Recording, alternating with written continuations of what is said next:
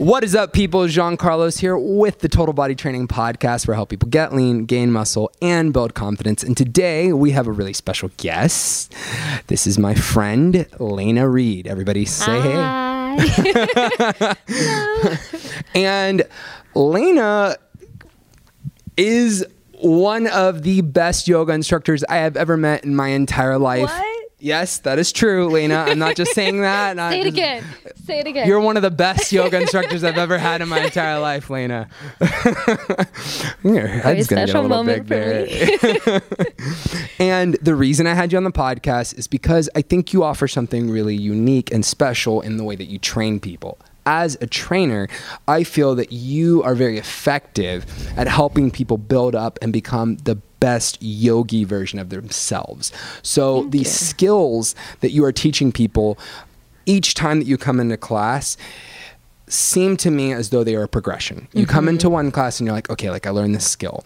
And then the next time you come in, you learn another skill. And it's always kind of like something that you're building up to. It feels like you're going up a ladder rather than you just kind of doing yoga. Right. So there's some kind of like structure and rhyme or reason. And that is something that actually, folks, if you're a person here at Total Body Training, and this is true, Lena, actually influences the way that I teach. I don't think I've ever told you, but it's influenced the way that I structure my teaching here. Cool. Yeah, that's 100% really cool. true. Yeah, that's really awesome. Yeah, because I never thought about it that way. And so, yeah, so I'm really excited to share you with my community here.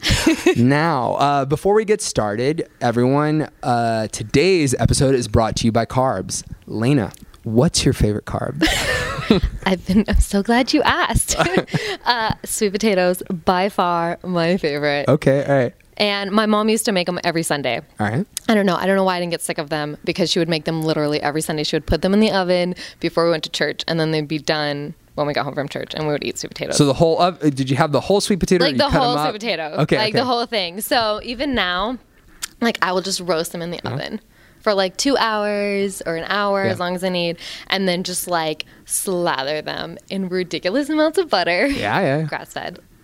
Organic. Ghee. Yes, some ghee. And like Herbamare from Whole Foods, which is my favorite. What's that? It's like a herbed sea salt, essentially, with like a bunch of herbs. It's amazing. And then a little bit of black pepper, ground black pepper, and then maybe cinnamon. Damn, you're making me hungry, It's like Lena. I was not Thanksgiving hungry. every day, like all the time, hands down. Like mini Thanksgiving whenever you want in your oven. That is awesome. It Thank sounds you. so good. I think that do yoga people get sponsors? Can you have a sponsor? I don't know, but could Sweet Potato sponsor me? That's what I was thinking. Sweet Potato brands out there. And this butter brand. You gave them a really good, I'd never heard of them, but now I'm like, because I know what a sweet potato is, but this seasoned butter. So the Herbamare, the herbed sea salt from Whole Foods. It's amazing. Change your life. It will change. I will change your life, and Herbamare will change your life. Although I don't know if it's Herbamare. It might be Herbamare. Yeah, but I've only ever said Herbamare. You might be dropping your chances here of being sponsored by Marva or whatever. Marva. Moving on. Yeah, moving on. All right, so Lena, you have had a pretty interesting life. Not only are you a really good instructor, which is why I have you here, but it comes to find out that you have had quite an adventure at all points in your life. It seems I do my like. best. Yeah. And so we're going to kind of dive into that if you're interested in that. Sure. And really the starting point that I kind of want to start with is, when did you get into yoga? Oh man. Okay, so get this. I'm 18 and people always ask me, were you a gymnast? Were you a dancer? I have this crazy foot point. I don't know where it came from. My teacher once told me that the arches in your body mimic each other. And I'm very bendy in my back. And so like I have these feet that are just like, they're dancer feet. Anyway, long story short, the answer is no. Like I have no athletic background. I was never a runner. I never did sports ever. And what I did instead is like as soon as I could, I started working to save money to travel. So like that was my what I did.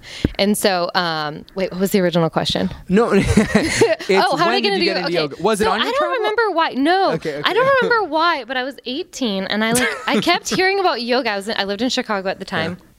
And I went to the community center because, one, I was poor. And I was like transitioning from graduating high school to getting a full-time job. And I went into this community center with a whole bunch of really old ladies, like 50s, 60s, like probably upper 60s, maybe some 70s. And like, I'm super gangly. I have no body awareness, like no proprioception. I have no idea where my limbs are in space. And I would go to these classes and they could kill it, like half moon pose. Like they could just kill it. You know, they had their blocks and it was like this older teacher.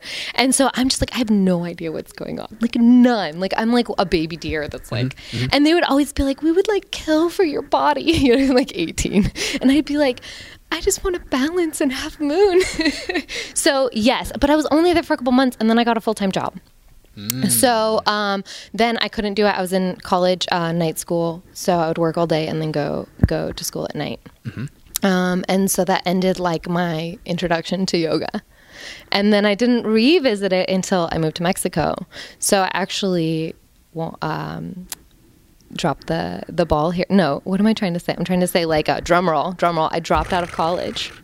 To go, yes, thank you, to learn Spanish. So I moved to Mexico when I was 20. And then I met this guy and he was a yoga teacher in Mexico City. So that was like my reintroduction into the yoga world. I got a lot of privates for free. I highly recommend it. Any young person looking to do yoga, date a yoga teacher and you will get yoga for free. Or friend one, you know, you don't have to date them. Yeah. So that was like my re-exposure. And just along those lines, I mean, it is hard in America for a yoga teacher to make a living in particular, but yes. I mean, he would be on a bus in Mexico City traffic for an hour to teach an hour class, make $20, no bonus pay per student, nothing, like a flat rate of like $20.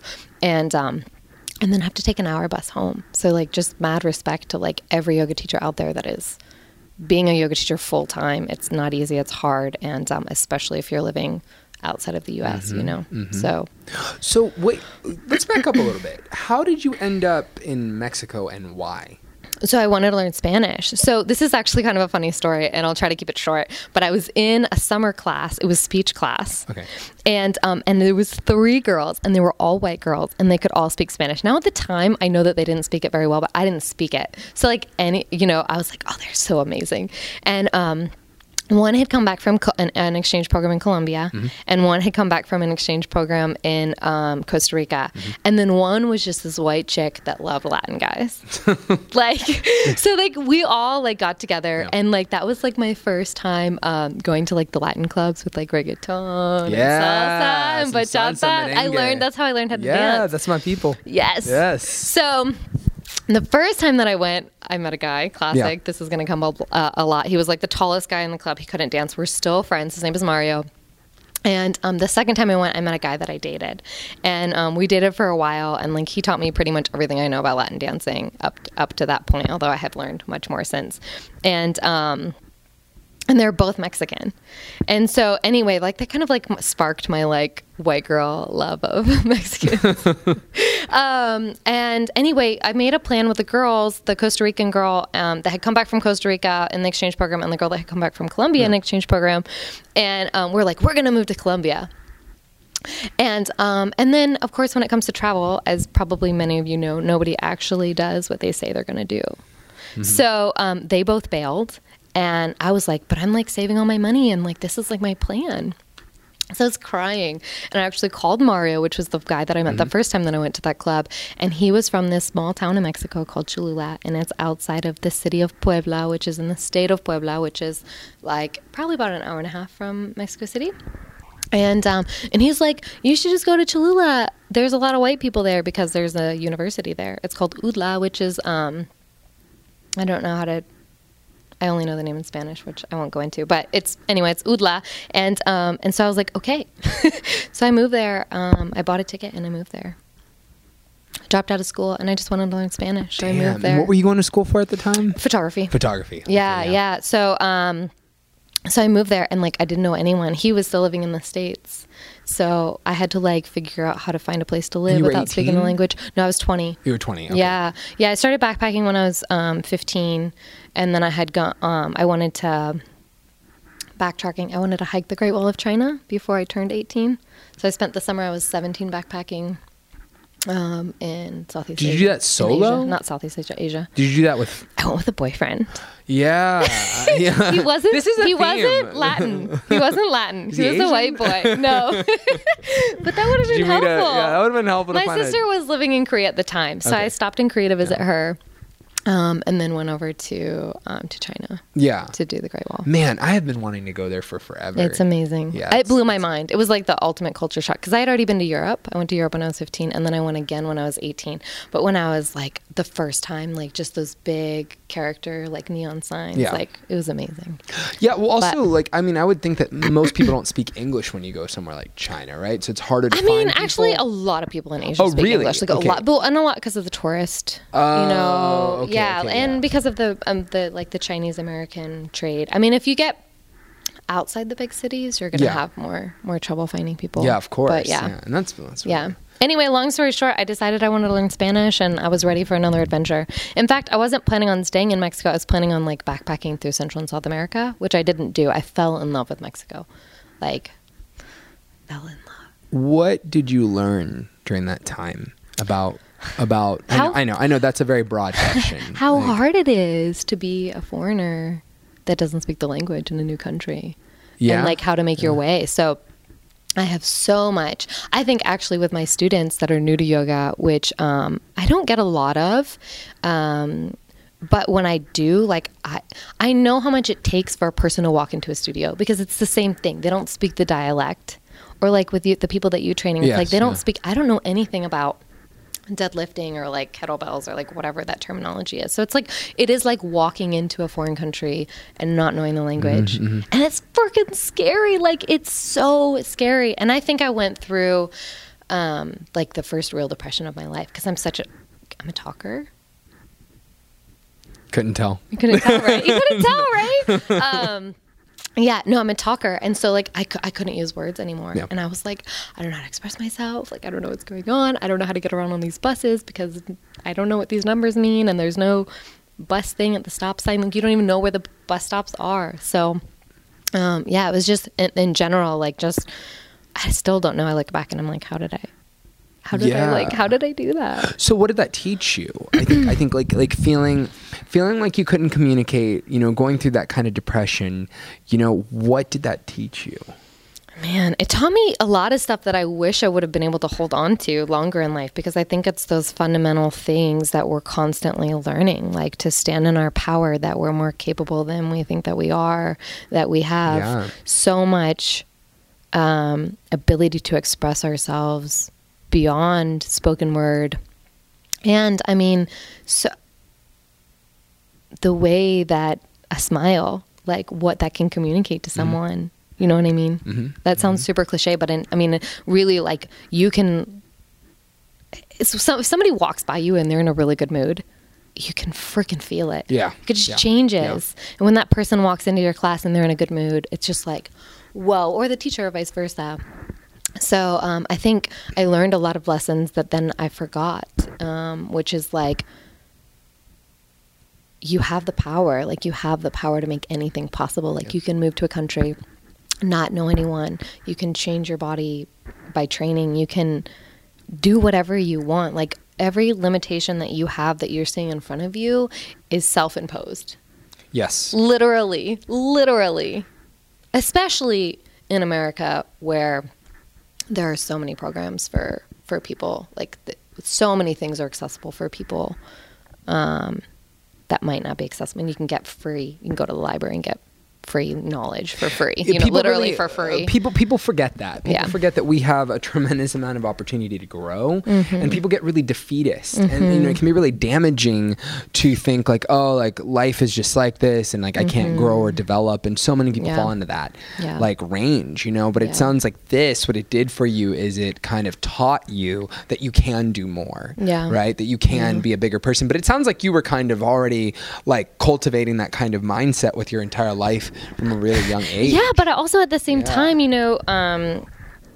those are just lessons that it's like every time that you have to, you're defaced with, when you're confronting a perceived, what I'm trying to say is every single time that you have the opportunity to look at something move into a place where you feel fear, or you feel uncomfortable, like every time you have to look at that fear in the face and make the decision to go there. Yeah. And be uncomfortable and maybe feel like the idiot and maybe look like the idiot. Yeah, that's how you grow. Yeah, totally. And that's how you grow. Yes. And I think if you don't, like, you know, if you don't take those opportunities, like that's when we stagnate as people. Yes. Totally. Yes. We have to be willing to be uncomfortable with the uncomfortable. And it sucks. It sucks to not know what you're doing. It sucks to be the only one in the room that hasn't been doing yoga for 5 years. Like that sucks. It sucks to be that person that doesn't speak Spanish in a room full of Spanish speakers. Like it just sucks. But it's also like, what can I do in this situation? You know what I mean? Like, do I want to move towards this discomfort or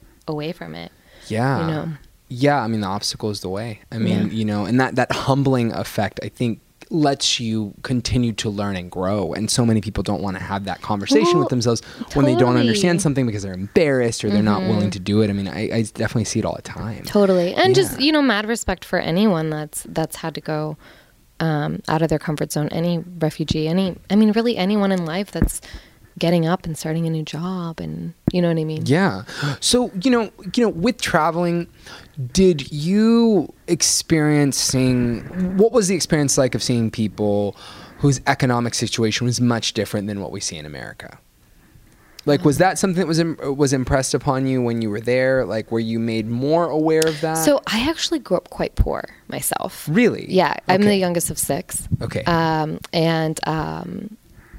Anyway, I grew up quite poor, but also I think like America's poor in a lot of instances can be very different than a third world country's poor. Yes.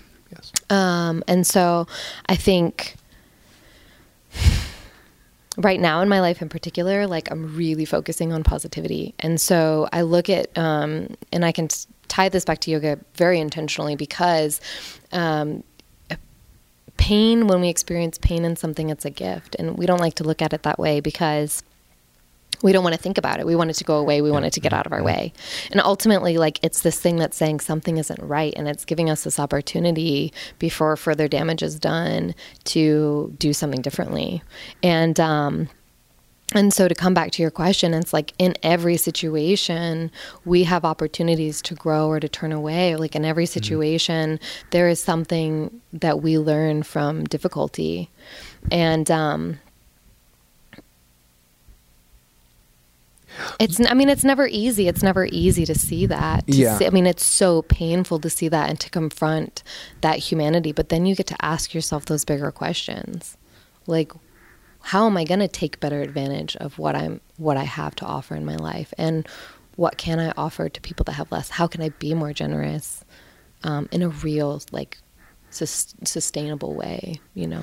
Yeah. It's a question that I think, like, unfortunately, like a lot of times people aren't confronted with, and it's a very real thing. I mean, you know, the things that we complain about are just, to me, like, sometimes so trivial. It's like, oh, they didn't have the right butter at, like the... It's like the first world problems hashtag. Like totally a first world problem. And it's like, oh yeah, but like some people don't have water. It's totally. Like that's such a huge problem. You know? And like for me, I always bring it back to that. It's always like, all right, like, yeah, this sucks, but like there's somebody who has it way, way worse than I will ever have it. Who am I to complain? It's like, so I would say, like, did that help humble you? Did you feel like a humbling process in that? Or do you feel like you came into it? Always. I mean, hopefully every situation in my life has been humbling. Yeah. Like, you know what I mean? Like, I would ask and continually ask that I'm humbled by the people that I meet, by how much I don't know, by how much I have when I don't think I have a lot.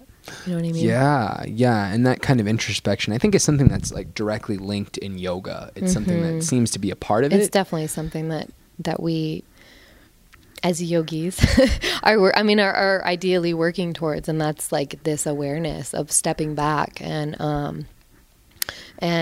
I mean, there's a lot of different components of it, but definitely finding the joy through the practice, but also stepping back from like the craziness of life to get a better perspective, which is what traveling does. You're stepping away from your normal life to get a different perspective, and hopefully, a better perspective on what's out there and what you really truly have to be grateful for. I love it. So when did you decide to become a teacher then? I don't know. I think it was somewhere in Mexico. I mean, at some point, I subbed a couple of my boyfriend's classes. And like, that's really, I think, I don't know what it was about yoga, like not having done any sports. Like I literally, it's hard to remember. Do you know, it's like when someone asks you, like, how did you meet this person? It's like, you remember how you met, but like, you can't really remember how you became friends. It's like, just kind of like maybe you remember when you meet. It's like, I remember meeting yoga, and I remember like the love, like the instant infatuation with yoga. I don't think I ever I don't remember that when I was 18 in that really awkward community class with the older ladies, but I remember even then, like, I remember him telling me that he was a yoga teacher, and I was like, let's do yoga. Like, let's do yoga. Like, let's do it. And like, never not wanting to do yoga. And so I think, he had a very dedicated daily practice. And so even when I wasn't participating, I was watching that dedication when I was around him. And I think, I don't know, like I just never it just became so quickly a part of like my being. Well, like, okay, so did you have a knack for teaching when you were growing up? Like, I'm trying to see if there's like okay, so like for me as a trainer, right, I've always done some kind of teachy kind of thing. Like that's always been like, or like what I'm doing right now, just talking. Like I've always I have a knack for talking. Well, that might be it. So you have a knack to like explain things, you know what I mean? Like, yeah, but I'm also not a patient person, which is really cool because yoga brings that out in me. Like teaching yoga, I'm so passionate about it that I'm patient in ways that I'm not patient outside the classroom at all. Like I have such compassion and such patience and such admiration for a beginning yoga student that like I don't have if like I'm teaching someone how to cook something for the first time. I'm like, why don't you get it already? Like, why are you like, you know what I mean? I don't have any patience. But then in the classroom, I don't know. Like I think I get it. And I think that's because maybe I didn't have the dance background or the gymnastic background. So, I mean, literally, I had to learn everything that I can do now from scratch. And so I think that that's another reason that I'm able to break it down for people is because I've been the beginner. Yeah, you didn't have that natural athletic thing. You didn't grow up that way. I can and a lot of to people that. with handstands, like the handstand work that I do now, they're like, I remember being a gymnast and like being little and like doing handstands. And like I grew up in a really conservative religious family. Yeah. So like we were only allowed to wear skirts. Like there was not really gym for girls. It was separated from the guys. And like, if anyone's ever heard of culottes before, they were like down to here. And like, there was not dance in my world or gymnastics in my world or. What I did too. I didn't know that about you. I went to a private Christian school where the girls were not allowed to wear regular pants. They had to wear culottes when they worked out. They had to wear skirts because that's what was considered to be proper. Can I ask what denomination? Yeah, it's Southern Baptist. So my dad worked for 20 years at Bob Jones University. Oh my God. I know quite a bit. I wrote a paper about the belief system. So my older 3 siblings graduated. Yeah. And I was there till 4th grade. I think my two of the other ones either almost finished high school. But the older 3 is an older 3 and a younger 3 were all the same parents though, and they all graduated all the way from college. Is this okay territory to talk about? Yeah, I mean not like too. I mean I don't know too deep, but yeah, I mean so like, but very conservative. Yeah. So people they don't understand. Like it's interesting that you understand because when I'm saying like I had a conservative background, it's like you don't get it. Like conservative, like no pants, no TV.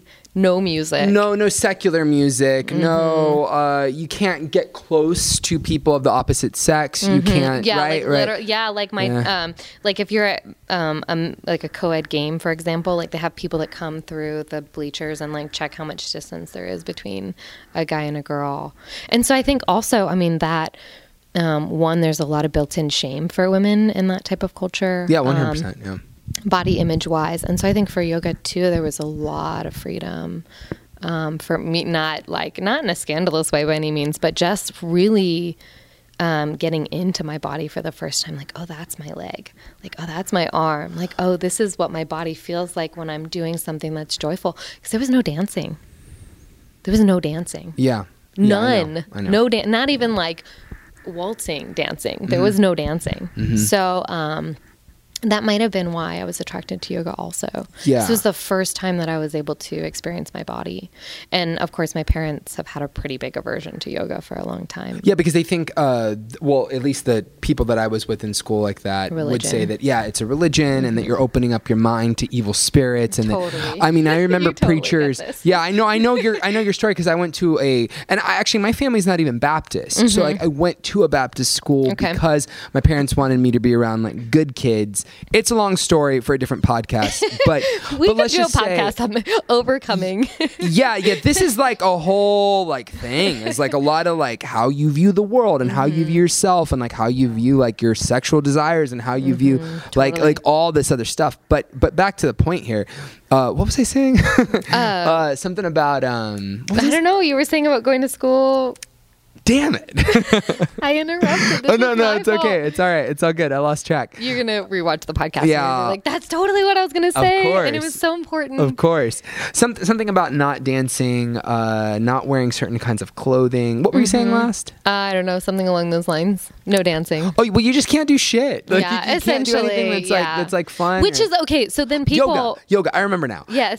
Yeah. So like I remember preachers every Monday we would have, you know, this chapel. Oh my We'd God. have chapel. And every Monday we'd have either the preacher in our school or a preacher who came through the circuit. And since we're the same age, you know what? We might have had some of the same preachers. Oh, because there I are have preachers. No doubt. Yeah, there are preachers who travel the country, you know, doing stuff. So I bet that we had some of the same preachers. Even to this day, I have like the weirdest thing about being trapped in places because my parents, like, we had to go to Bible school on Saturdays. We had to go to Wednesday night church service. And then on Sundays, we had to go 3 times. So you had to go early for Sunday school, and then you had to go to the Sunday morning service, and then to the Sunday evening service.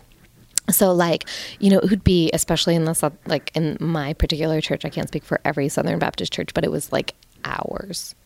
And like just being this little kid and just being forced to sit for hours and hours and hours. Like it was the most miserable thing ever. That might be another reason I like to move, because I just had to be like no talking and silence for so long for just having to do that. Yeah, it was like still like traumatizing to think about.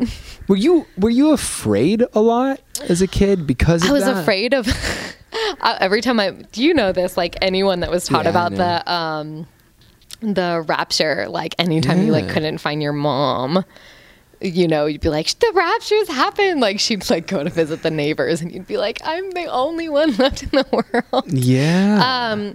But yeah, well, and it's really interesting because my parents were incredibly conservative. So they didn't actually know about all of these boyfriends that I'm referencing. Yeah, that's what they had no idea. I mean, I wasn't allowed to date. But yeah, I actually had a boyfriend for 3 years that they never met. And it was from like 16 to 19. So it was like pivotal years. And the Asia trip that I did with him, they thought that I did it alone. But I actually just like had a separate photo album that had every picture I took with him, I took without him. So I had like a whole, like, it was like a secret life. I mean, there was no openness. There was no room for openness or honesty in my family at all. And there was no conversation about how to express emotion. Mm-hmm. It was all about repression. You know, this is not appropriate, and this is not how a woman acts, and this is, you know, like, this is a woman's place. No, I know, and like, I know, yeah. So, I mean, that's a big topic also, but... It is. It puts you in a constant state of fear, you know, where you constantly feel like you're wrong, like you're doing something that's going to mess you up. Like, am I right? The guilt. Yes. You know, the guilt, and like, oh my God, God's going to hate me now, and like, God's going to think I'm fucking up my life, and like, you know, just the shame and the guilt that they really pile on you. Yeah, it's kind of crazy. So, do you have a spiritual practice now, or? Man, so that's such an interesting question, and you know, I went from kind of like ricocheting from being completely atheist to coming back to kind of my own version of faith, and then kind of actually now being in a place where I'm kind of like, like I don't know what I want this to look like. But in terms of having a spiritual practice, absolutely. Yep. And not necessarily like, I don't know what my beliefs are right now. I'm kind of in this transition period, which is just me being really honest and vulnerable with everyone. And like my my spiritual practice right now is to do my journaling, my meditation, and to do the deeper work of I think that ultimately we're unknowable. As much as we want to know ourselves, I think ultimately we're unknowable. But to do that deeper work, I mean, to look at the hard stuff, to look every day as much as possible at the hard stuff, so that I don't have to be scared. Like, I don't want to be scared to look at that dark stuff. Like, I want to see every part of myself. I want to accept every part of myself, even the parts that I don't like, because there's an amazing book called Tattoos on the Heart. And have you read it? I will post it in the description section. Fantastic. For this. It's this, I believe he's a Jesuit priest that has worked with gangs. He created Homeboy Industries, and he's phenomenal if you listen to interviews with him. And anyway, he tells a story about this gang member, and I won't get into details, but he was very severely abused by his mother, and was very ashamed of the scars that his mom left him on his back, and ultimately said when he was giving this speech, he said, I used to cover up my wounds, and now I take them, I look at them and I touch them. And if I can't look at my own wounds, how can I look at other people's wounds, and how can I help the wounded if I don't look at my own wounds? Yeah. And so for me, it's how can I help other people do the physical practice of yoga if I haven't done the physical practice of yoga? How can I help other people be comfortable with the parts of themselves that maybe aren't the prettiest if I'm not comfortable with with the parts of myself that aren't pretty? And for me, that's my work. Beyond how much I love the physical practice and I love the challenge of the physical practice, for me, the power in not turning away from yourself. Yes. The vulnerability and the ability to do the deep work that allows you to look at life more clearly is really is important when you are a teacher. Absolutely. Because really what you do and what I do is something that I think can be really transformative for people. It's you can find something out about yourself, or you do find something out about yourself when you are working out or when you're doing yoga that you might not have known otherwise. And so if you're not right, or if you're not in the right mental space, or if you're not practicing and digging deeper, then you're missing an opportunity to help people to get to the real point of what this is all about. Right. And ultimately, I mean, I think every teacher across the board, no matter what you teach, you want to reach something deeper within your student. And so for me, it's not that I need every student to have some transformational experience. No, yeah, of course. But at the same time, even if it's as simple as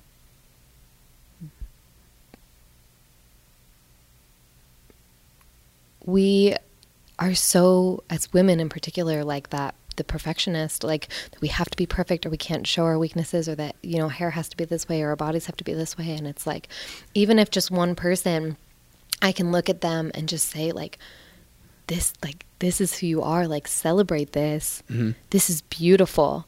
And even when it's not beautiful, it being not beautiful is beautiful. Mm-hmm. And you are beautiful in every facet of yourself, the imperfections, the perfections.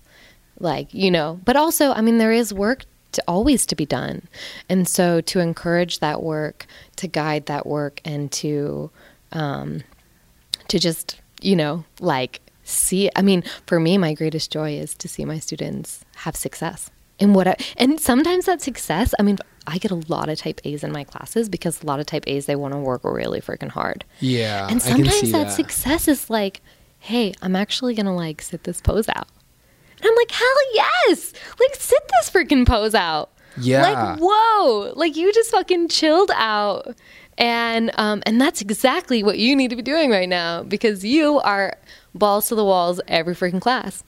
So knowing when you need to step down is a big thing. That's a whole different practice. Yes, it is. You know what I mean? Yeah, of course. Yeah. So, going from there, we kind of talked a little bit about I did not know about that. That's super interesting. So we have a connection there. Mm-hmm. We'll talk more about that later on. That's very interesting. Part 2. Yeah, part 2. So you spend time in Mexico, you get into yoga, you kind of find this thing out about yourself that you didn't quite know. Mm-hmm. And then where do you go from there? So, So again, my parents super conservative, but not when it came to traveling. I don't know why. Like they thought that I was doing these trips on my own, and they were like, "Go!" Like, did you tell me you're on missions trips or anything like that? No, I never went on mission trips. Oh wait, I guess you couldn't lie. That'd be too big of a lie. No, that would be a good one though. I'm going to save the souls of the masses. Yeah.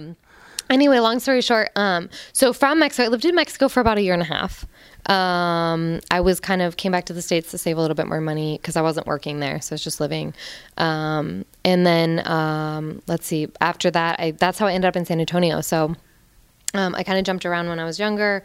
Once my dad left Bob Jones, I lived 2 other places and then moved to Mexico. And then from Mexico, I lived here in San Antonio for a couple months saving money to go back to Mexico. And I was like, I'm going to live in Mexico for forever. I'm so in love with Mexico. And then I magically was not over Mexico. My love of Mexico is so deep inside of me. But just kind of ready to do something different. And so I actually was like, well, where will I move? And before I moved to Mexico, I was in Chicago. And my dad had been laid off at his job there. So they moved to North Carolina. I was like, there's no way in hell I'm moving to North Carolina. Yeah. So I ended up step back. So I ended up where do I end up? So I ended up here in San Antonio, and I moved here in the May. Did you have a connection here or something? Well, so oh boy, I think I knew it. So when I moved here to work, I was actually so embarrassing. I was a waitress at Mamacitas off I-10, and I met a waiter there who was born in the States and grew up in Mexico. Super awesome guy. We're actually still friends. He lives here in town. And at the time, I think he'd only been living here for 2 years. So his English wasn't super fantastic. Did speak some. Anyway, we had a good connection. So we decided to give it a try when I moved back here, which we were probably together. I moved here in May of 2010. We probably broke up that following that by the end of the year. We had broken up. But that's how I ended up here. And and so then I quickly, right after we broke up actually, which was great because then I was forced to find friends, which, whenever you have a go-to person, you don't put yourself out there very much. So I started putting myself out there. I actually started going to yoga classes at the YMCA. And I found who was later my mentor for yoga school and my yoga teacher for quite a while. And her name is Siobhan. And she actually moved to Washington. Hi, Siobhan. I'll send this to you. So I started doing yoga. Yeah. So I took her classes at the YMCA 3 times a week or something like that. And then ended up applying for yoga school the following year. Where did you go to yoga school? So I went to yoga school at the Esther Vexler yoga school. Yeah, yoga school, EBYS. And they were the only option in San Antonio at the time, because there was only 5 studios in San Antonio in 2000. There's a lot of a lot. And EBYS has moved around quite a bit. I was with them when they were at Synergy.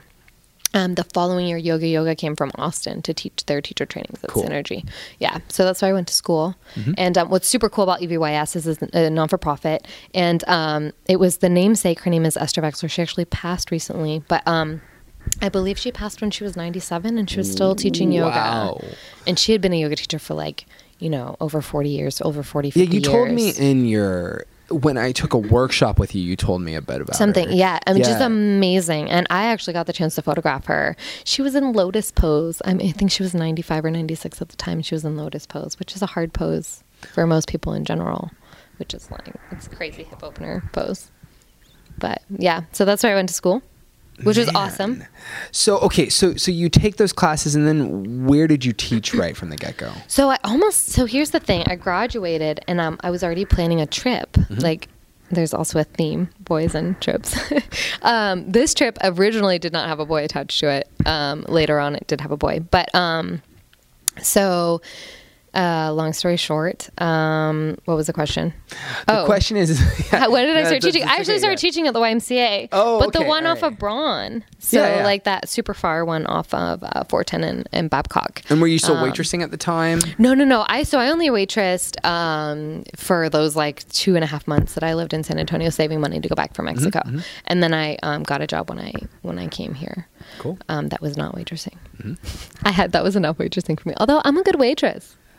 I'm good. I have good. I am the worst. I look, I don't give a shit like about like it's I have to tell you, like I don't know what it is. I did it once. Like I just don't like it. I don't like I mean, I can't say that I like it, but I'm good at it. Like I can remember almost everyone's order. Like I can hold like a lot of information very short term. Like give me 15 minutes and it's gone, but I can hold a lot in there. I have this thing with like selective memory. I cannot be good at something I don't like. And like I just can't. Every limitation is self-imposed. Yeah, okay, yeah, here I am telling people like you can do this and you okay, all right, let me put it this way. It's not that I can't. He doesn't want to be good at things that he doesn't like. I don't want to be good at things, and I have that I don't like and that I don't have any interest or see any future. And that's okay. That's okay. I feel okay about it. I'm at peace with it. I just know like the one time that I was a server, it was so, oh my God. So much. I did random stuff like my waiter, like I would like, as a single girl, I was younger, and like guys would like ask weird stuff, and like I'm just like happy to do it. Like they were like, sing me a song. I started singing Cotton Eye Joe once. I got a really big tip from that guy. He was like, sing me the first song you think of, and I started singing and dancing to Cotton Eye Joe. Men don't get that kind of advantage, anyway, yeah, it was random. I put up with a lot of stuff I should not have put up with. Oh, I am certain. I look back and I'm just like, what was I thinking? I let them get away with some harassment. Total, for sure. Yeah, especially by other, managers and stuff. But, that's ugly. Yeah. But it's just, it's so interesting because with the whole Me Too movement, but it's like it's like as a woman, it's just you kind of expect it.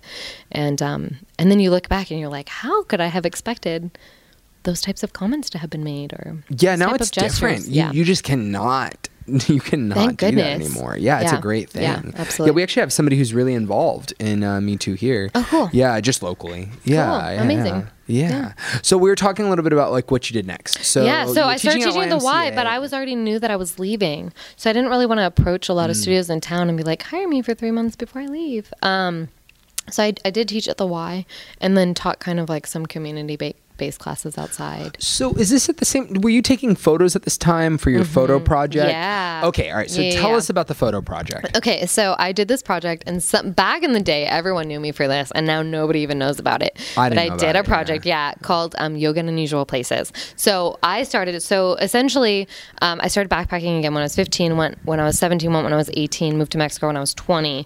And then when I was 22, so my sister is a crazy adventurer. A lot of my people in my family are, and she did a lot of solo traveling for like 7 years, and started traveling by motorcycle.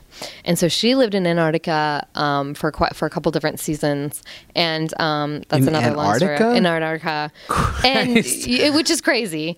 There's no one there. And so she started dating the Antarctic snow machine repairman. So he was from Colorado, and she ended up moving to Colorado, and he like taught her all this stuff about motorcycle maintenance and how to ride, if that might be incorrect. And so I actually went up there at the time, and she ended up doing a US trip. And then she had always, I think one of her big dreams was to do Africa on a motorcycle. So she bought a 125, and if you knew anything about motorcycles, it's like a really small engine. It's like what a scooter would have, or like most lawnmowers are like 150. Wow. Lawnmowers. So not a lot of power. No. And she did a solo trip from Johannesburg to Kenya on her own. Jeez. And back, and actually met her husband in South Africa. So she's now married to a South African. But I flew over there. I have to say something. He has to say something. Okay, Tell me. So Bob Jones has some pretty strong feelings. Is this okay that I say this? Do you know where I'm going with this? Yeah. About like interracial dating? He's white. Okay. All right. See, like I just assumed that. Yeah, he's white. Yeah. He's white South African. Yeah. But yes, they do. Like they do. They absolutely. I mean, Bob Jones has gotten that is a big topic. Yeah. And there's been some scandals that have come out. I don't know if you kept up on some of the scandals that came out. Probably back in, I don't know, maybe 4 or 5, 6 years ago. What happened? Just some scandals. Okay, you should read. I'll look at it. Google. I've been feeling like this need to say it because I wrote a paper about this. Okay, yeah. So when I was in college. So like this is like on the back of my mind.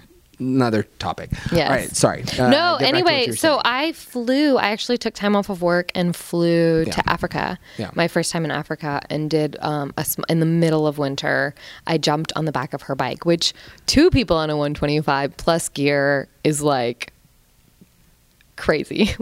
It's really hard to go fast. And we were in the dead of winter, and it was icy roads. It was freezing. I've never been so cold in my life. And most people that do that type of adventure riding are doing it with proper gear. And I didn't have any proper gear. Like, I was using some of her old gear that she happened to have over there that was not insulated from weather. I've never been that cold or that miserable in my entire life. And I was like, I cannot wait to do this again. Yeah. I cannot wait to do this again. So you like the pain, like the challenging like yourself that way. I'm a sensation junkie. Yeah. Okay. All right. So tell us what that means. Tell us what that means. No, I mean, I think that I'm a very emotional person, and I feel very deeply. But I think at the same time, like, so I try to moderate that by like mindfulness practices that are like separating me from my emotions. Yeah. I've had to learn like how not to live by my emotions and realize that my emotions, I don't want to be reactive. You want to be proactive. Yeah. And that's one of the things, that yoga started to give me that space between something happening and my reaction to something happening. Yeah, totally. Yeah. And I think that's one of the big things that attracted me to it, because that was my first experience and not being emotionally reactive to something.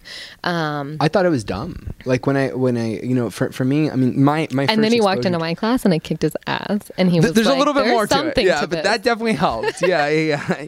Like I had a teacher, actually, I got really lucky, who taught a class called Buddhist psychology. Oh, cool. And that was my intro, and then I was just like, oh, this is actually like something that's cool. Like the fixing, like you being reactive to things instead of like you being, learning to be dispassionate. Just like, this is what's happening. This is the experience. I can either react to it or I can be proactive about it. Like that whole process. Totally. And I think, we just on a daily basis, like we have so much shit going on, like so much stuff that we have to do in one day that just didn't exist before. We were in tribes, we were in bigger communities. We're not balancing home life and careers and social lives and romantic lives and like all of those things. So I think the modern person like needs it so much even more than agreed. Than maybe someone in the past needed it, where they could get their meditation on their morning walk through the jungle as they gathered berries. There was no iPad, no telephone, no news, nothing for them to be distracted by or to pull them out of that moment. And so on these trips, you're very in the moment then. Yeah, right? Yeah, because you can't, you don't really have... Because you're freezing and you're trying not to fall asleep / cry / die. Yeah. Absolutely. And then also like these moments of like misery juxtaposed with like the most beautiful shit that you've ever seen in your life. Like you're in the middle of nowhere. You smell everything. You feel everything. Like you see the look in people's eyes when you pass by, especially when you're on a small bike and you can't go very fast. And then just this road just breaks away to like the majesty, like the freaking majesty that is like our world. And there are so many beautiful pictures if you hop on her Facebook and you just look. I mean, there's some gorgeous sights and scenes. What I want to know is something that people with Wanderlust talk about a lot less, which is what's like one of the weirdest things that you saw? Because I had moments, like I haven't traveled nearly as much as you, but in my travels, I did see very weird things. Like if you're out long enough and you're up late at night and you're meeting different people, you just run into something and you're like, what the fuck was that? So I don't know. You've got to think of something like where I saw something, but I was riding through a town in I think it was, I can't remember which Central American country it was, on my motorcycle, and like there was this drunk guy, and it was this really small town. It was like there was a main road through it. Yeah, always a drunk guy. And and like there was maybe like 3 like rickety shops, and like I slowed down to like let this guy pass. And so he like stops, like takes a step back and is like, go.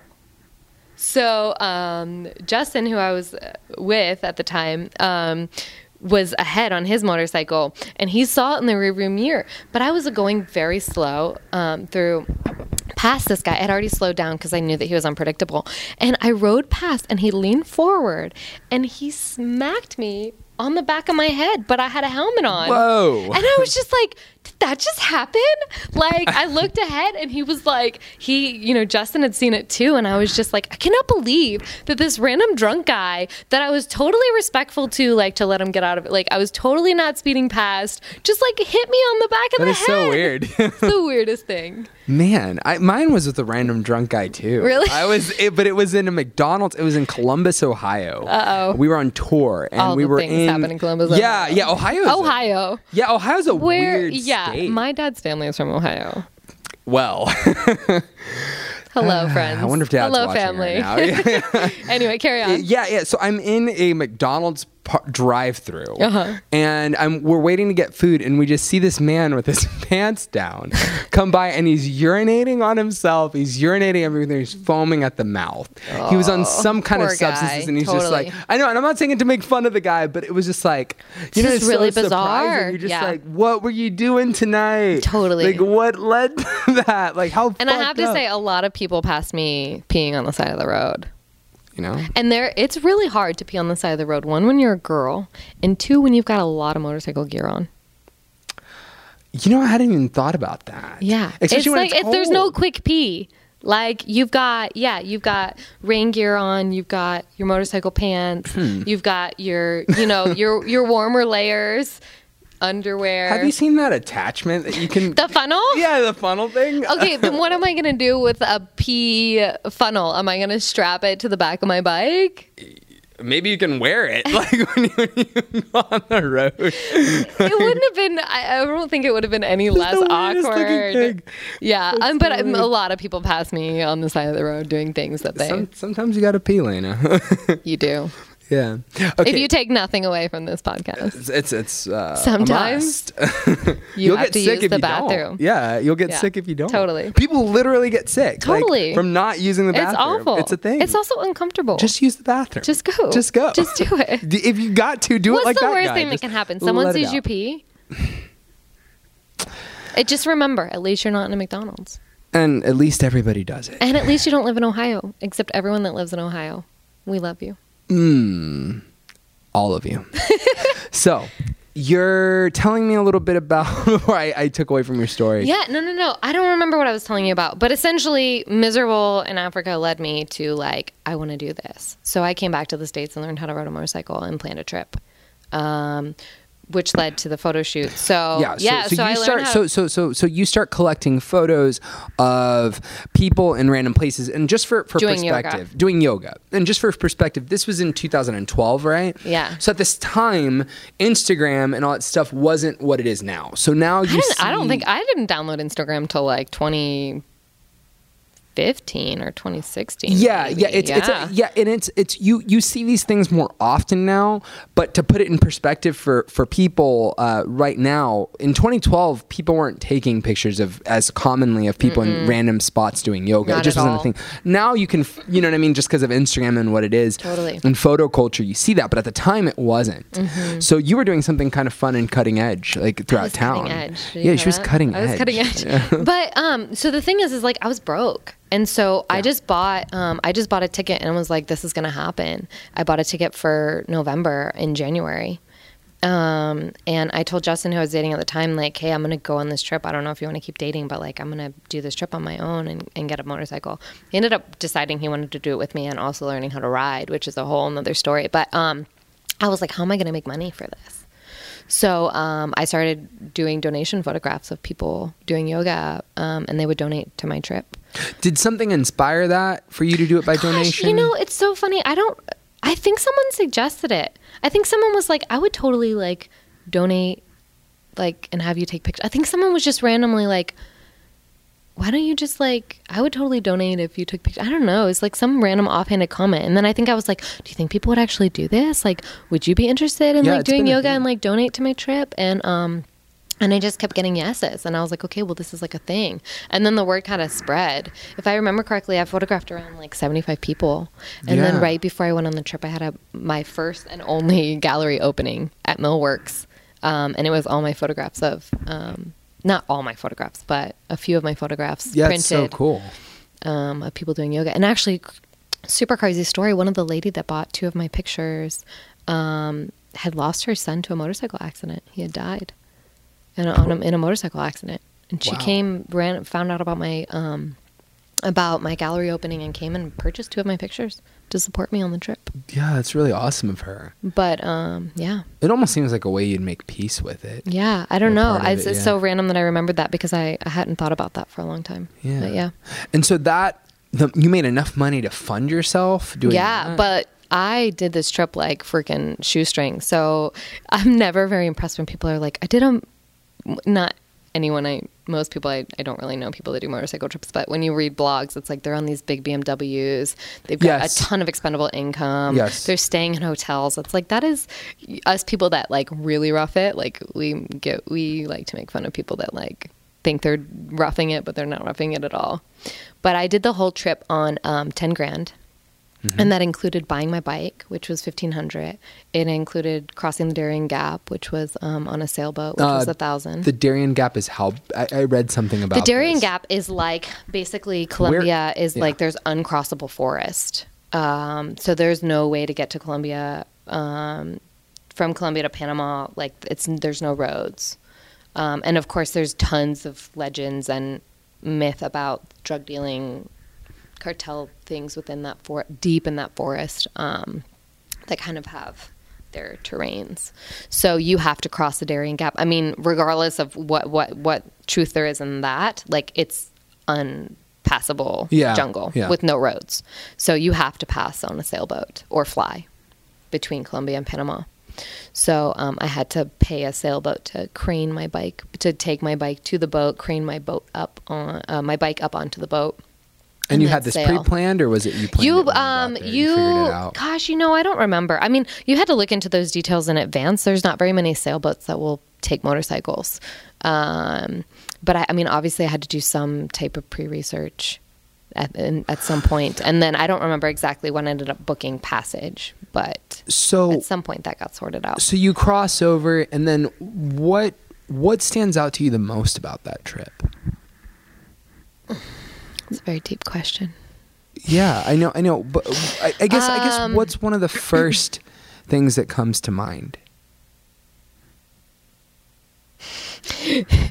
You and I chatted a little bit about this before, and it's like that it was hard. Yeah. Like that seems friggin' like hard. So much of it, like what you remember is the difficulty of it. But it sounds like also you really like enjoy breathtaking. That. Yeah. Like also just breathtaking. Like breath. Like that cannot be bought. It's this theme of like being uncomfortable, comfortable with the uncomfortable, and actually looking for it because see it helps like how much you can put up with. Yeah.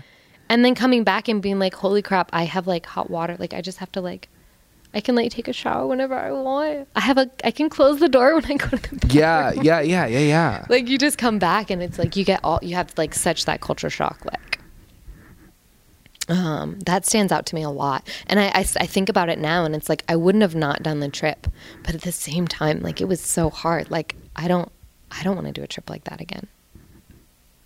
Which is weird. How long? I mean, I want to keep traveling. It was almost a year. It was almost a year. It was almost a year on the road, like camping on the side of the road and, cooking from you can make these little stoves that burn alcohol from 2 Coke cans. You just need 2 like Coke cans and you can make this little stove and it burns alcohol. So it's awesome because you don't need like that expensive and hard to find fuel.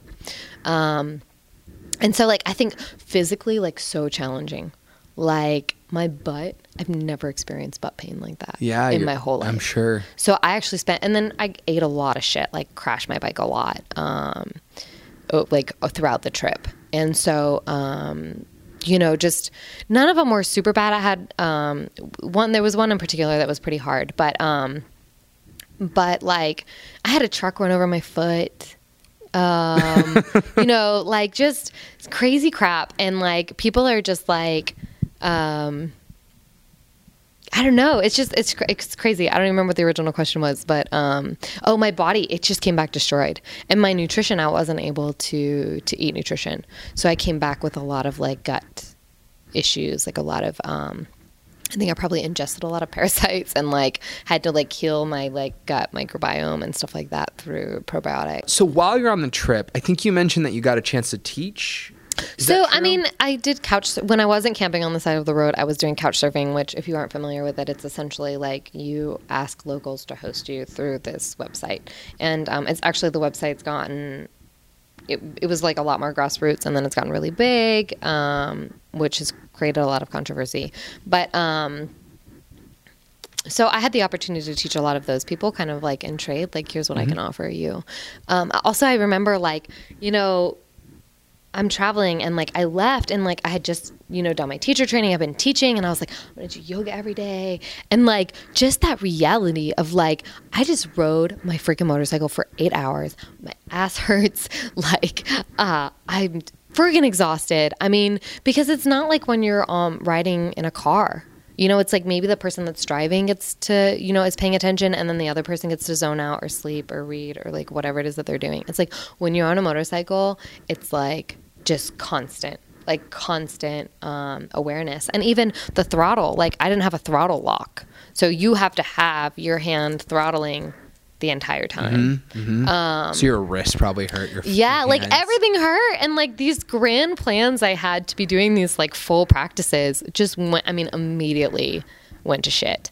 And so I had to find different ways. And I mean, I was physically so cold. I mean, I lost like any body fat I had like pretty quickly into the trip. And we would go up into the mountains, we'd be wet, and then we'd go up into the mountains and like would just freeze. I mean, I just remember being so cold. Like our fingers would turn purple, like that kind of cold. Yeah. And like cold like I've never been in my life. And like I would do breathing exercises like breath of fire and like other types of breathing exercises. So that's when I started exploring like some of the other types of yoga that are available. And also just kind of like my body hurts, like the feel good yoga where you're just like, just gonna like, you know, do a little twisting here and like that was all the energy I could muster up, you know, to do. So all my grand plans of like teaching along the way like never quite manifested. But I did teach quite a bit. I did practice quite a bit, just not my like hour every day like I had. Did you meet people? Were there people that you met Traveling by motorcycle? One is very much a solo activity. So it's a lot about solitude actually. And because I was camping on the side of the road, we weren't talking to people. So when I did, we only stayed at a few hostels. We obviously talked to people when we did the couch surfing. But actually a lot less time talking to people than one would think. You know, if you think about how people normally travel when they backpack, it's like they gather at bus stations. They can meet people. They're on the bus next to people. They can meet people. They're staying at hostels or lodges. They're going out to eat a lot more. Like most people that are backpacking aren't backpacking with a camp stove. And like making their own food. They're like you also don't have the eating out for it. Totally. You're keeping it with you on this kind of trip. Totally. I mean, unless you're backpacking in the wilderness, but like an average like touristy backpacker, like they're eating local food. So there was actually not as many opportunities to talk to people as you would think. Yeah. See, I was not expecting that because I mean, I've never done that. I went on a tour with a band and I just spent, I mean, we did that. We stayed in tents and stuff at national parks, but we also stayed at people's houses. So I met people all the time. Yeah. You know? But, you know, I spent like Patagonia is very isolated, like a lot of times where you just don't see a lot of people. I mean, when you're doing a country from top to bottom on a motorcycle, you're just seeing everything and you're going through the wilderness as much as you are going through the cities. And frankly, for the most part, when you're trying to camp, because your budget's so low, you're trying to get through the cities as quickly as possible to get back to places where you can camp. So your goal is actually to be outside of the city before dark to find a place to camp. Yeah. So you constantly have to be going. So I bet that changes your perception of time. You know, that's something that I experienced. You're like, I could stay here for forever. This place is beautiful. And like 10 minutes later, you're like, I'm ready to go. You can't be attached to anything. You have to just keep moving. That's definitely something that stuck out to me a lot when I traveled. Is that you just can't stay anywhere. It's like, I gotta go. I've been here for too long. Stayed 15 minutes. Time to move on. Time to go. 2 minutes. The longest I stayed was like Lake Atitlán in Guatemala. I was there for like a week, and I was like, maybe we'll stay here for like 2-3 weeks. And like it was like 7 days, and I was like, I gotta get out of here. Do you have pictures of it? Oh, I'm sure there's a lot of pictures. Yeah, it's actually a big yoga resort. Like it's like this basin, and there's just like a lot of yoga studios. Like a lot of teachers go down there and teach. And I did a little bit of yoga. One of the only teachers was a Kundalini teacher. And if you know anything about Kundalini, it's like very much like breath work and like weird noises and stuff. And it was not my style at all. And I was like, I took a class. I'm like, I'm going to do it. I'm going to take this class. I already knew it wasn't really for me, but I was like the only class that day or something. And I took it, and the whole class, I was just so awkward. But everyone that loves Kundalini, like, I mean, they just love it. And like, I love the people that love Kundalini. It attracts a lot of like the really quirky, cool people. But new agey. Yeah, like just super like into energy and like really intuitive people. But you know, just like to do these poses and like like make all these noises, like I don't know, just you do like for like I've 10 minutes. You know. It's interesting. No, but I know what you're talking. The kind of person, I know. It's definitely a specific style of yoga that's not for everyone. Very in touch. Yeah. Yeah. So, okay, when did you come back to San Antonio, and what did you do when you came? I rode back on my noble motorcycle steed. Drove all the way back to San Antonio. So I did. Started in Santiago, Chile. Went all the way south to Ushuaia, which is as far south as you can go. Yeah. And then I came all the way back, drove into San Antonio, and stopped at a friend's house. I didn't have anywhere to live. Like, I didn't have a place here in San Antonio. So I went to a friend's house and like did laundry and like was like, woohoo. And then like that was the end of my trip. My God. I just like pulled up to my friend's house, and my friend was like, hey. We were like, hey. Did your friend know you were showing up? Or yeah. And then like we just kind of like and then we just like put some laundry in the Emily, can I use your washer? It was like the end of my trip. Yeah. That is so cool. Yeah. It was really nice to go back to something so comfortable as opposed to like. The closest that I can relate to this is doing a marathon. Because like when you do a marathon, you are so fucked up when you're done. Like, you are so fucked up. Like, physically, you've lost weight. You look like a different person. I would never do a marathon. Yeah, I did a full. And like, this is the closest I can relate. Like, is that by the time I was done, I look like a different person. I'll show you photos one of these days. I had dropped like something like 10 pounds. Like, a lot. I'd lost a considerable amount of weight just running it. But you feel like, you know, and people ask you, for the viewers at home, like, there's just something about putting yourself under pressure and making yourself do something that's physically uncomfortable that just helps you develop. Mm-hmm. Yeah. So, when did you start teaching yoga again? So essentially, I decided that I was going to leave San Antonio. If any of you guys remember the San Antonio of 2012 and 2013, that's when I arrived. And 2011, yeah, like not very exciting. No, it's pretty. For me, it was exciting. I feel like everything's exciting for him. Yeah, I was. Yeah. Well, I come from a smaller town. So like when I got here, I was just like, what? Like I was just like, I liked it, you know, like right from the get-go. Yeah, you know? I did not. Mm-hmm. Like from the moment I got here, I was like, I gotta get out of here. And like coming from like having traveled a lot of places and like from like 12 to 20 being in Chicago, like, you know, it's a bigger, it's a bigger city. Yeah, I understand. And so I was like determined to leave. And so I went from here to living in Austin. I came back from the motorcycle trip. I was back for just probably a month, less than that, maybe even like a week. I don't remember exactly. And then like went to try to live in Austin for like a month. And like very quickly I went to a yoga class. It was, I remember very distinctly, it was like a 1:30 class or like a 1 or like a 2 o'clock class in the middle of a weekday.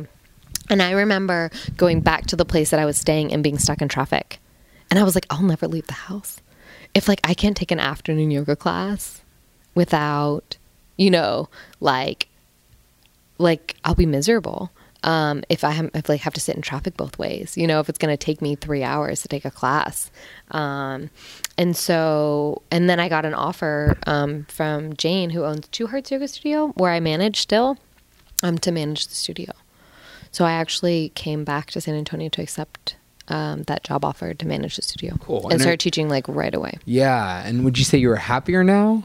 So I had like a month, like I had like probably grieved for like a month for like this idea of like, I said I was never coming back here. And then like, I don't know, I fell in love. Like I fell in love with the city. And like originally it was just the people, like it was the community that I had built through yoga that I just loved, that just embraced me and loved me. And I started to really put in roots. And then right around like 2013, 2014, 2015, like San Antonio just like blossomed. It blew up. Yeah. Like shit. I mean, I remember going when I first would visit, there was nothing at the Pearl yet. Mm-hmm. There's maybe like one restaurant or something. I remember going there and getting like drunk and like sleeping on the little stadium there. You know, back when that wasn't a thing there. You know what I mean? Like there was like 1 or 2 restaurants there. Now it's like this whole thing. Totally. Yeah. Like, yeah. So San Antonio changed. And when I moved back here, I just started to really build community. I mean, the friendships that I had left, the relationships that I had left had changed. I mean, I'd been gone for a year. So I kind of felt like I was starting from scratch in that respect, which was awesome. I was able to start teaching at new places and build new community and like really like come back. And I think part of what probably enables you to have that is that you care. Mm-hmm. So as a student and as a fellow like instructor, you know, even though we teach something different, I can tell the difference between when an instructor cares and when an instructor doesn't.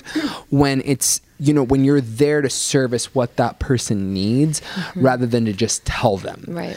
And you do a very good job of doing that. So whenever I've taken your classes, I always feel like, man, she cares so much. You know, she goes out of her way to tell you this and things like that. And that really makes a big difference. And so, you know, I would assume that that's probably part of the reason why you've been able to make connections so well. I feel like, you know, I think that ties into like, and this is kind of a big topic that I won't dive into too much, but the student-teacher relationship. And so when you were coming to my classes, you were coming regularly, like twice a week. Yes. And that is when I'm best able to help somebody when they come to my class regularly, because I know what level they're working at. I know what they're capable of across a broad range of movements.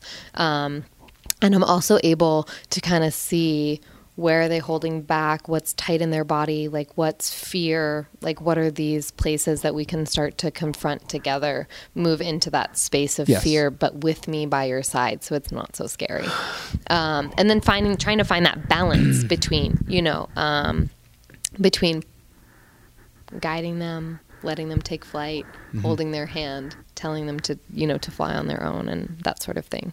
Which is an incredibly valuable skill for people in my training set, because for you all, you have to go through a 200-hour, you know, and more like certification. In ours, it's completely different. Like certs and stuff like that, you can get them a much different way, and you never have to set foot in a gym or talk to anybody and get a cert and start teaching people. So there's this real disconnect in our community where trainers sometimes don't know how to teach.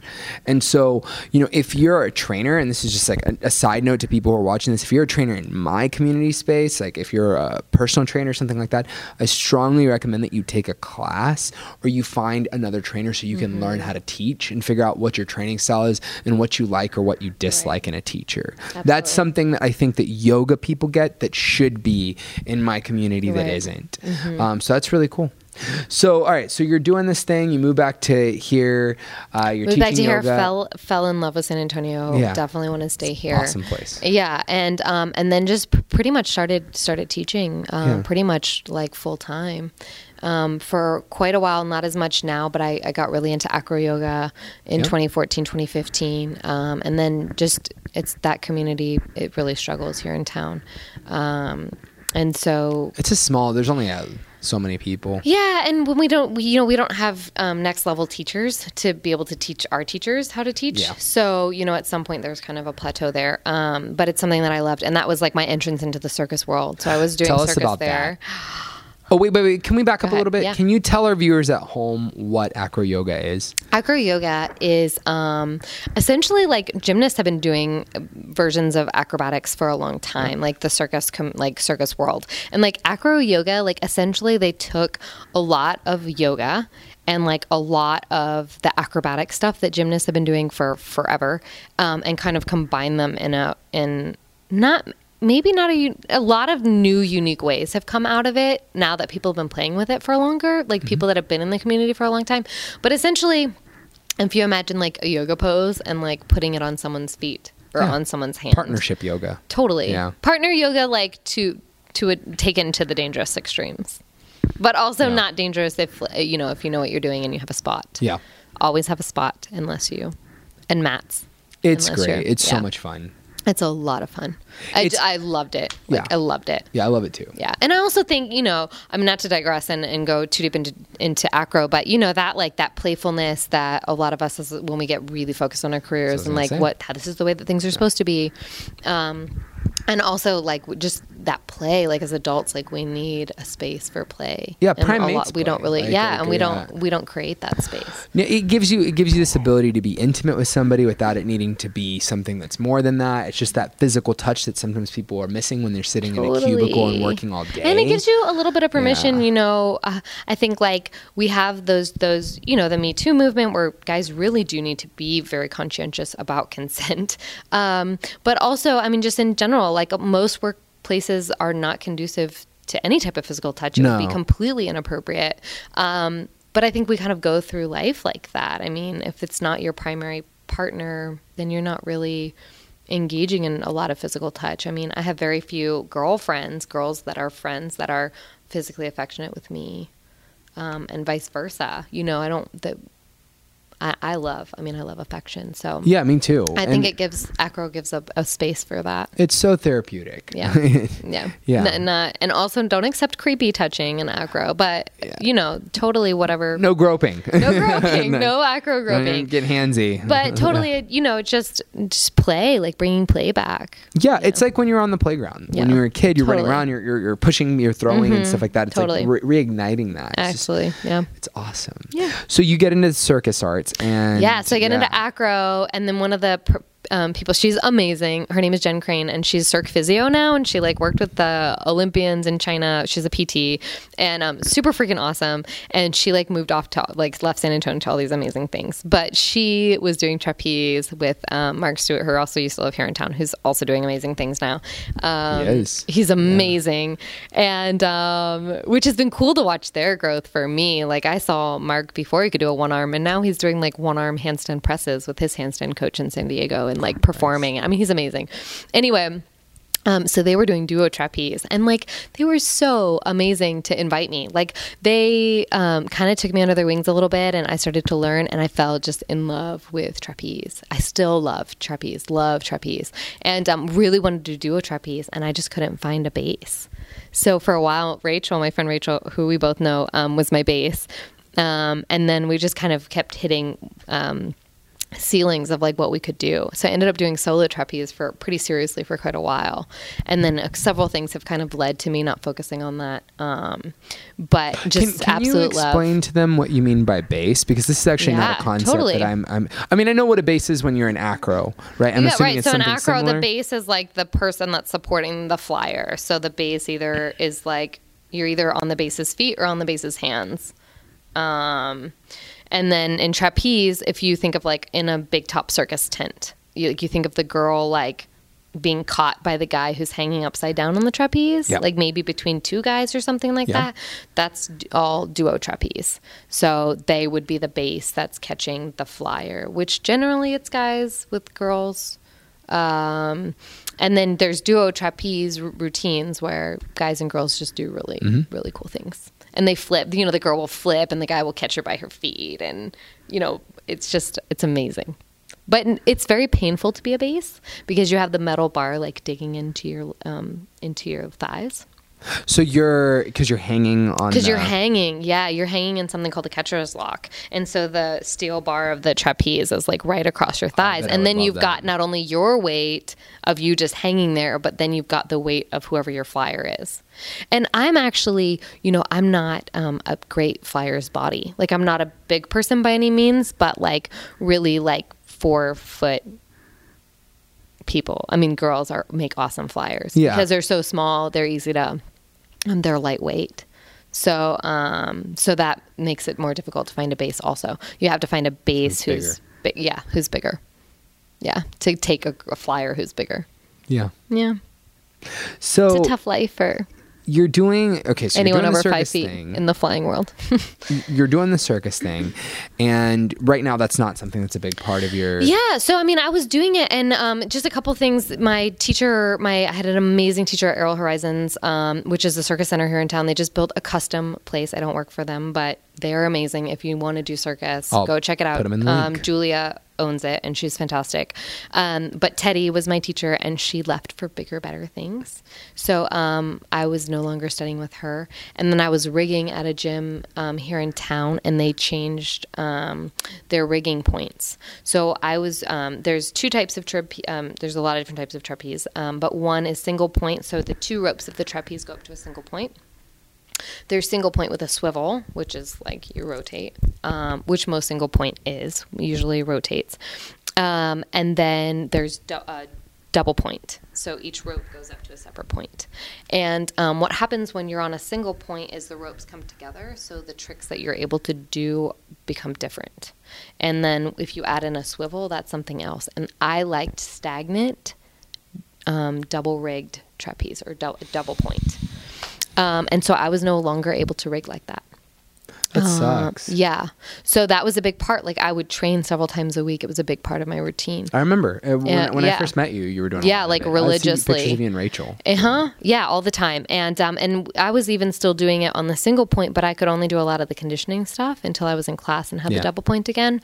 And so it's just really hard to find a place where you can rig and not pay like an open gym fee. I couldn't afford to pay a $20 open gym fee 3 times a week. Yeah. To train trapeze, and you need high ceilings and preferably mats underneath of you. Yeah. So it's just there's not a lot of spaces that are conducive to that. That makes perfect so that sense. kind of, and also just really being into hand balancing, and needing to spend more time focusing on that, and also on yoga. I mean, at some point you can only split your attention in so many directions. Yeah, because then it's like you can either be a jack of all trades, or or you can be really good at one thing. Yeah, and I always think that cross training. I've learned so much from cross training, and it's good for your musculature also to do some cross training. Mentally. I mean, the trapeze is pulling versus a lot of yoga and hand balancing was just pushing. So that's healthy for your shoulders to have that type of versatile strength. But at some point, like you have to kind of really zero in on what you're most passionate about and put your attention there. So what are you doing now? What's your yoga practice? Because I read somewhere that you were focusing on Ashtanga. Is that true? Yeah. So I've done a lot of 180s. So I started off doing Anusara yoga, which is an alignment, very like heart opening, type of style of yoga, which is what Jane teaches, although she does teach Amashraya now, which is similar to Anusara in a lot of ways. So it's a lot of just like, feel the beauty of like the divine within you, and like just this opening stuff. But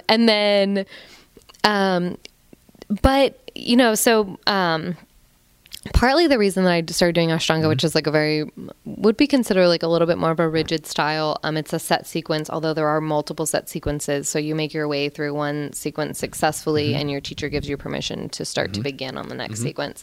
For those of you that don't have that context. But once I started doing hand balancing more seriously and the circus arts, as I got stronger here in San Antonio, it's hard to find a teacher who is working at more advanced levels with the physical practice of yoga. And so I started to gravitate to Ashtanga because those were the strongest yogis that I knew. And so I was very attracted to their strength and to the dedication of their practice. And here in San Antonio in particular, a lot of people could kind of take or leave their yoga practice and their physical practice in general. I'm sure you know as a trainer, like it's very hard to get people. And partly San Antonio is such a family town, so people have a lot of family obligations that get in the way. And as always, we just have a lot on our plates, like the modern person. And so I appreciate you being so considerate like that. Yeah. Yeah, absolutely. But you were saying you do. I mean, and that's why sometimes just people showing up to class is like, I'm just proud of you because it's hard. It's hard. Yeah, people have a lot on their plate, which is why people can always show up late to my class. Within reason. I mean, life is hard. I mean, don't be stressing about getting to yoga on time. Like, just show up and come in when you can, and you know, and do we have your that thing. Same policy. Yeah, we have people who show up 15 minutes late. Yeah. It's like, we got to get the best you can do. I mean, as long as you're doing your best, you know, that's all, all I ask. So, your original question was, Ashtanga. So I started doing pretty much primarily Ashtanga for quite a while, which has been really interesting because it's given me some really unique perspectives on studying different styles of yoga really intensively. And then have now kind of backed away a little bit from Ashtanga now. Not for any particular reason. I just, my life started pushing me really hard and requiring a lot of strength from me. And so I needed my emotionally practice. Emotionally. Yeah. So I needed my practice to not be requiring those things from me. And I think the best way that you can have a practice that's going to last a lifetime is to have a practice that's versatile. And so partly you just have to find that balance. Or knowing when you need a different kind of medicine. So like, you know, I always say that like training is a form of medicine. Like when you work out, when you dance, when you do acro yoga, like all those different things ignite different, you know, serotonin, dopamine, different chemicals in your body. Using your body in different ways makes you feel differently. Like for me, like a long time, like my medicine was running, you know, that peace that you get. And then like it became something else, you know, it's like knowing when you need something different to mirror what's going on in your life. Totally. You know, maybe you're a mom who's really, really busy and you don't have the time to go work out and, you know, do an hour class. Maybe your medicine needs to be a 15-minute workout, you know, in your house. Absolutely. You know, it's like making sure. So it's awesome that you had the insight to realize that you needed to do something different to kind of get you ready. Yeah. So, and then everything in life is cyclical. And so I'm coming back to more of a place of strength, and it looks a little bit different now for me than it did before. But my passion continues to be the practice of more advanced poses and a lot of hand balancing, which I just fascinates me. Yeah. It's a labor of love. It's definitely something I want. I can't do it all at once. Yeah. Like I can't, you know, but it's definitely something that I personally want. It's not doable right now. Yeah. Well, and handstanding, it's like, it's a thing of its own. You know, so handstanding is like a practice of its own. So it, you know, if you're doing yoga practice, it can involve handstands, but to be really good at handstands, you have to be doing, you know, drills and conditioning on the side that's going to make it, you know, accessible. Yeah, that 2 minutes where your teacher lets you kind of like play with it isn't enough. You're not going to get anywhere in any, which is, you know, but I also think it's important to have that opportunity to play. Yeah, so you can find something that you want to work on. Yeah, so that's important for me in my classes to give students that space. Of course, and that's one thing I always loved is like, I get to practice my little trick. Totally. Yeah, I still practice tricks. Like, so when I took your workshop, have I taken 1 or 2 workshops? You came to, I think, Side Crow, right? Or you missed Side Crow? I did 2. I came for Crow because Crow was broken up into 3, right? So I came to 2 of them. Yeah, and I got a lot out of that. I still do that. Like I still do that in my workouts actually when I'm doing like core work and stuff like that. So that made a big difference. Yeah. Cool. So, okay. So now what are you doing right at this moment in terms of teaching? Where can people find you? People can find me. So first of all, you don't have to memorize this. I have a website, LanaReed.com, LANA. Reed, REED. I will post a link in the description. Cool. LanaReed.com, you scroll down. It's getting redesigned right now, but it's still active. And it has my class schedule. I'm mostly at Alamo City Yoga, which is right by the Bignay. Yep. It's right in the heart of Alamo Heights. It's a beautiful space. I do teach I didn't know you were up the street from here. Huh. Yeah. I'll have to swing by. Yeah. It's beautiful space. Yeah. And the owner is amazing. Her name is Ashley. And she is such like one of those people that you just want to be around because her energy is just beautiful, beautiful. And just so incredibly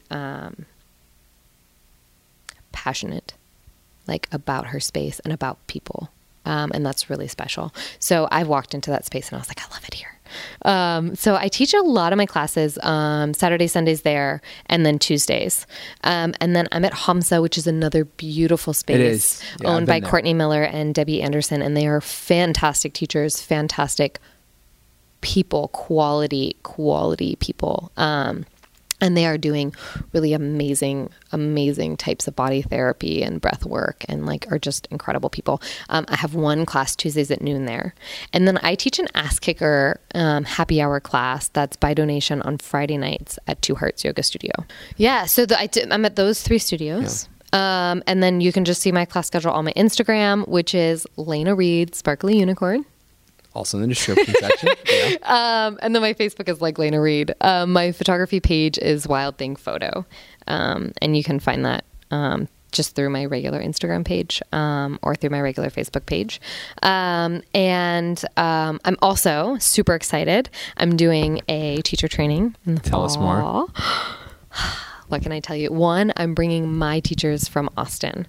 So Giaconda Parker and Shanti Kelly are partnering with me, and they have taught me not just so much about yoga, like about the physical practice of yoga, but, you know, Shanti is also has her master's in spiritual psychology. So like the deeper work that we were talking about, like they have done it and they can guide you through it. And like, I did my 300-hour advanced training with them, and they just changed my life.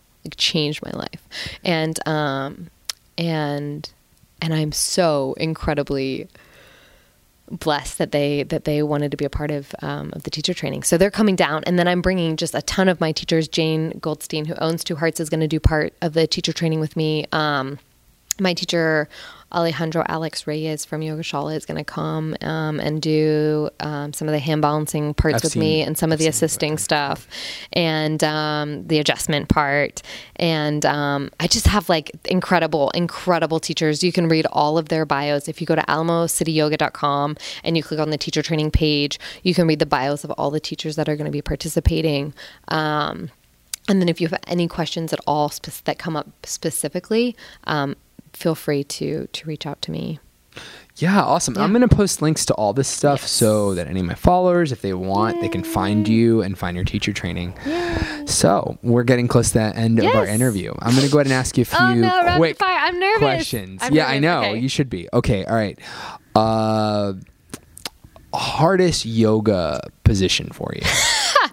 Oh, man. Double leg behind the head. It's called Dvipada Shirshasana. It's because you have to start with the left leg. So my right leg can go behind my head for days, like no problem. Okay. But my left leg, I'm very imbalanced on my sides. And so you have to start with your left leg. And then you have to balance. So you're supposed to bring your left leg behind your head and then bind your right leg behind your head and then balance with your hands at your heart.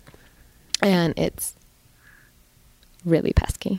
But it's also one of my favorites because it's awesome, but it's hard. It sounds hard. Yeah, it's really hard. Especially for me, you know, my hamstrings, like. I remember. So I can't. No, that's not going to happen. Yeah. Yeah. Also, I mean, there's of course other things, but that one in particular. That's awesome. Because it's so mental too. Yeah. Isn't it? Yeah. Especially that deep hip opening. You're just like, I'm going to die. I'm going to die right now. Yeah. Yeah. All right. So coffee or tea? Definitely tea. Okay. I don't like coffee. I like the smell. Usually. But I hate the taste of coffee. I've never drank coffee. And in fact, I rarely drink tea these days, although I love it. But it stains my teeth. What kind of tea? Organic fair trade. Very important. And then I really like chais. Okay. Chai is great with milk. Yeah. But you know my ultimate? What? You want to know? Tell me. Hot chocolate. With marshmallows? Almond milk. With almond milk? You throw marshmallows in there? No. Whipped cream? No. No? I avoid dairy in general. Okay. Yeah, other than butter. Well, they even call it stuff vegan too. Yeah. Vegan marshmallows. Yeah, they do. They don't sound delicious. That doesn't sound delicious to me. It doesn't? They're not. No, but hot chocolate is like my jam. Yeah. Like for days. For breakfast, lunch, dinner, hot chocolate. What brand? Gosh, there's like this Silly Cow Farms that does like a gluten-free hot chocolate that they sell at Whole Foods around Christmas time. I really like it. Maybe they can sponsor you. Sponsor me. Oh, yeah. And also, like, I'm going to ask you a dumb, easy question. What's your favorite holiday, Lena? Christmas! There we go. I knew it. Yeah. Anyone that knows me would know the answer to that question. Christmas. In fact, I wish I knew how many days it was till Christmas right now. I don't know. But I do know that it's very close to Christmas in July. Oh, yeah. You always celebrate. You always have a party. Yeah. Always. Christmas in July. Yeah. That's exciting. Christmas never stops. Let's see. Okay. Do you have another form of exercise that you like to do that you enjoy doing outside of yoga?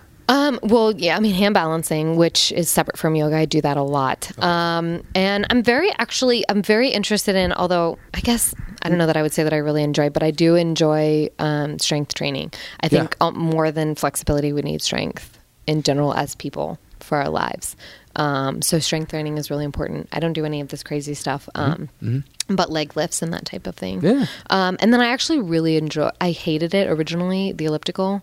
But I actually enjoy the elliptical. Yeah, you enjoy doing some cardio on there. Mm-hmm. Yeah. And I have a love-hate relationship with bar, like Pilates bar, ballet bar. It's really hard. Yeah, it looks hard. It's real hard. It's like dance meets like yoga. Yeah, it's like a lot of like hip flexor, just like leg length. Yeah. Like, it's intense. Yes, it's very intense. Yeah. I've seen it. I've never taken it, but it freaks me out. Yeah, I was going pretty religiously to the Y there for a hot minute, and then my teacher left. Okay. You don't strike me as being much of a TV person. I don't have a TV. You don't have, do you watch anything? Do you watch anything on your laptop? I watch Netflix. I'm totally like a movie junkie. And I am a photographer, which we haven't really touched on at all. I do yoga photography. So when I'm editing that, I'm always binge watching. Like I just binge watched the new season of How to Get Away with Murder. Okay. Scandal. Fantastic. What else do I really love? Like this really stupid show, Santa Clarita Diet. Every woman that I've had on this podcast has brought that show up. It's so bad. It's so bad. But it's like, it's really nice when I don't have to pay that much attention to it. Yeah. Also at the same time, because I'm editing, so it kind of can be there and entertain me without taking all of my attention. Yeah. Of course, Game of Thrones. Like if you're not a Game of Thrones fan, I'm suspicious of you. I've only seen 3 episodes. I'm suspicious of you. Yeah, but at least you've seen seen 3. I've seen 3. Yeah. I read the books when I was on my motorcycle trip, actually. Nice. Which I like to qualify as a Game of Thrones fan before Game of Thrones ever came out on legit. TV. Can that be in the notes somewhere? I'll put it in the notes. The original fan of GOT. She actually bought the first copy of it. I bought the first copy. J.R. Martin. What's his name? Martin something. What's the writer's name? I'm supposed to be a super fan, and I don't know. Oh, no. It is something Martin. J.R. Martin. Are we thinking of J.R. Tolkien? No, that's the other guy. Hero at Lord of the Rings. I think it's George. I can see it. I can see it, too. And I know what he looks like. Yeah. But I can't think of his name off the top of my head. I'm terrible with names off the top of my head. It's okay. Like the worst. Like, it will come to me probably in my sleep. I'm going to sit straight up out of bed like I have risen from the dead. Text me when you remember. I'm not going to Google it. I think it's J.R. Martin. I think it's Martin something. J.R. Martin. Or G.R. Martin. G. That's what I'm trying to say. G with a G. Did I say J with a J? Yeah. We like both your name. been saying J. Yeah, I was thinking G and I was saying J. You know what? It's okay. Yeah. Right. She was original though. She bought your first book. If you want to sponsor her, like, it'd be crazy if they made you like yoga mats and like you just so badass. Hafthor Bjornsson he's on that show. He's deadlifted 900 pounds or something like that. Is he the mountain? 1,000. I think so. I've never seen Game of Thrones really. Okay. He's this really crazy tall guy. I think that's probably the mountain. Yeah, he blew up earlier this year. He's a strong man. He could He's strong as shit. That's probably why they call him the strong man. Yeah. He's right now the strongest man in the world. Holy shit. Right now. For strongman training. Okay. He won that, but that changes every year. Okay, so the next question, we've only got like a few seconds left, is favorite meal to eat. If you had like a last meal, what would it be? A last meal? Yeah, a last meal. Sweet potatoes. No. Yeah. You could have sweet potatoes. That's really hard. I know.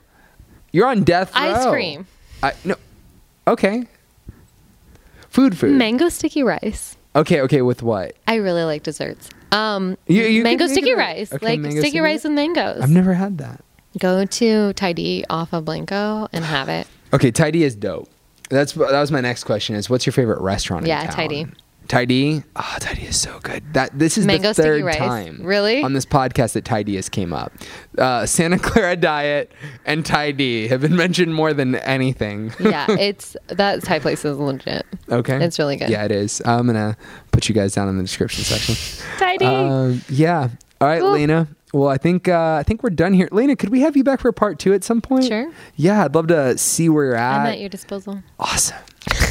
Of course. All right. So, people, I will post all the information that you need to find Lena online. If you want to find me, you can find me at totalbodytraining.com, Total Body Training on Instagram, and Total Body Training on Facebook. Do you want to say yours again? Yeah, Lena Reed. It can also be Lana. Some people use Lana, and that's totally fine. Yeah. And it's LenaReed.com. Super easy. Lena Reed Sparkly Unicorn